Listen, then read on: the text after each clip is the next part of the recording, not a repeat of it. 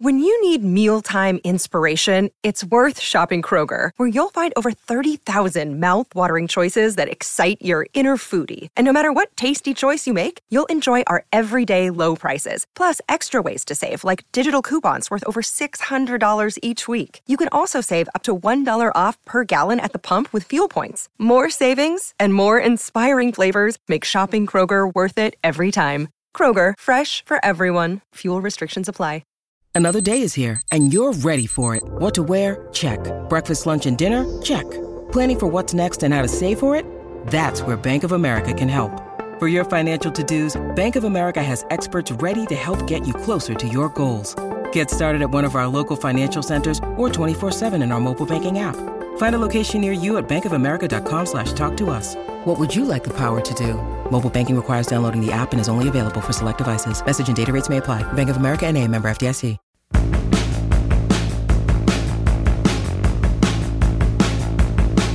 Well, hello, I am Matt Williamson, and I want to kind of go over what I wrote this week, and a lot of good comments from you guys as usual. But, the season's in the books, time to start looking ahead, starting to kind of get a state of the Steelers feel here. And what I did is I went position by position, and go check out the article. I go into more detail there, of course, but position by position and who are the true building blocks on the Steelers. Now, it's going to seem like a low number, and it's not tremendous. I mean, some teams have more, but still more than 50% of rosters are guys on one-year deals, fillers, 6th-round picks, 5th-round picks, projects, those type of things. So in building blocks, foundational players aren't easy to come by, and there's different levels of them. I mean, TJ Watt's different than somebody that's a borderline guy, but position by position, it's safe to say that the quarterback position has 0. Trubisky's going to be gone. I don't know if Rudolph will be back. Pickett will be here. During the preseason, I kind of thought Pickett might be a foundational player. I'm not saying he's, CJ Stroud or, Lawrence or Burrow, but I thought he might be a foundational player that you could build with. Still might be. So we shall see, but by no means is there one at the quarterback position. At running back, I'm more lenient because I look at these guys through a very narrow, short-term lens because running backs don't last. Do you have backs for this year? The answer is yes. And actually, they have 2 of them. I mean, I really believe they have a very good pairing. That doesn't mean you pick up Najee's 50-year option. That's a different conversation. Do you have 2 good backs for the 2024 season? Absolutely. And that's the way to look at this position. They just don't last long enough. It's not like, boy, we better draft our running back of the future. No, you're fine there. You have 2 foundational pieces. Fine. I think the same is true at wide receiver, but you have to treat that a lot differently. Pickens is volatile, but he's a foundational player all day long. I still think Deontay is too. I mean, he's 27 years old. But he is what he is, and he's a high quality starting NFL wide receiver. I mean, I think he's a really good number 2. He has some inconsistencies as well, but he's a foundational player. I mean, he's somebody that's an important part of your team. For the money he's making, I'm fine with it. I would like to add another receiver. That doesn't mean you're done there. 2's not enough, but I think Pickens and Deontay give you 2 at the wide receiver position. I stretched a little and said they have 2 tight ends. Now, not all foundational players are equal. I mean, TJ Watt's not the same as Darnell Washington. But I did include Washington, partially by what we talked about yesterday. I think he hit a rookie wall. I think there's more there to mine out of him.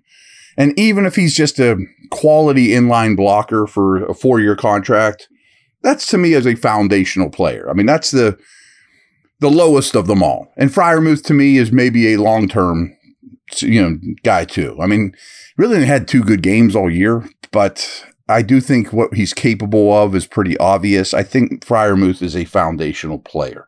I came up with 3 on the offensive line, and that doesn't mean these guys are Dermontti Dawson and Anthony Munoz. But Broderick Jones, kind of like Pickens, is the definition of a foundational player, young, talented. And I said both guards are foundational players. Neither one's particularly old. They're in their prime. high quality dudes. I thought Siamalu was the best lineman on this team this past year. So all those things to me translate to foundational players. So that gives us what, 5, 6, 7, 8, 9 on the offense alone. Now you're not going to get to 30. I mean, you see what I'm saying?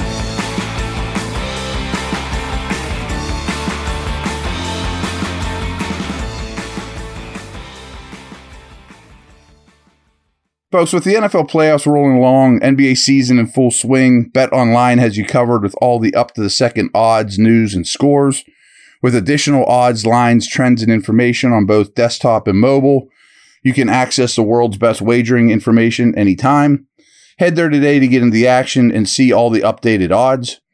Remember to use promo code BELIEVE, BLEAV, all caps, to receive your 50% welcome bonus on your first deposit.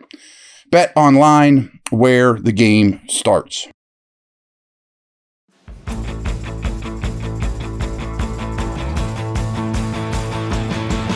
Now, defensively, when we look at the big guys, you can't call Cam Hayward a foundational player anymore. I mean, he's 34 years old, coming off a rough year, but a good game, really good game.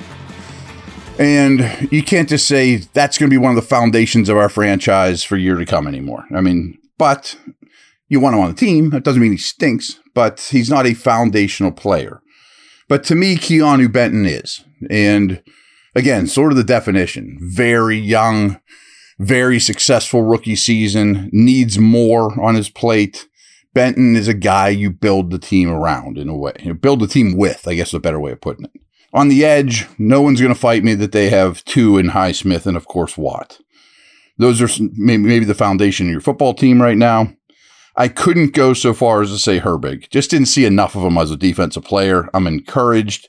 He's a great special teamer.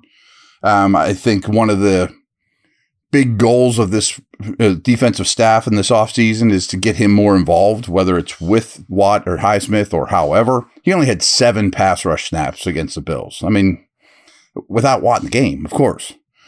So he needs more, but I can't call him a foundational player yet, but I do think he's encouraging, of course. At linebacker, the answer is none. Even if they bring back Alexander, if they roll with like Holcomb, Roberts, Alexander, none of those guys are foundational players, especially with Holcomb coming off injury.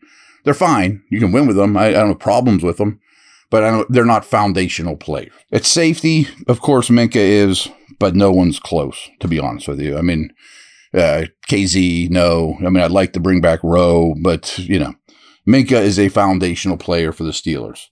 He's right there with some of the best safeties in the league, of course. As is Joey Porter, of course. That's kind of, again, the definition of a foundational player. These are the guys we're going to count on for now, for the future. Can count on them to be major contributors. Of course, this game's rough and injuries will mess you up at times.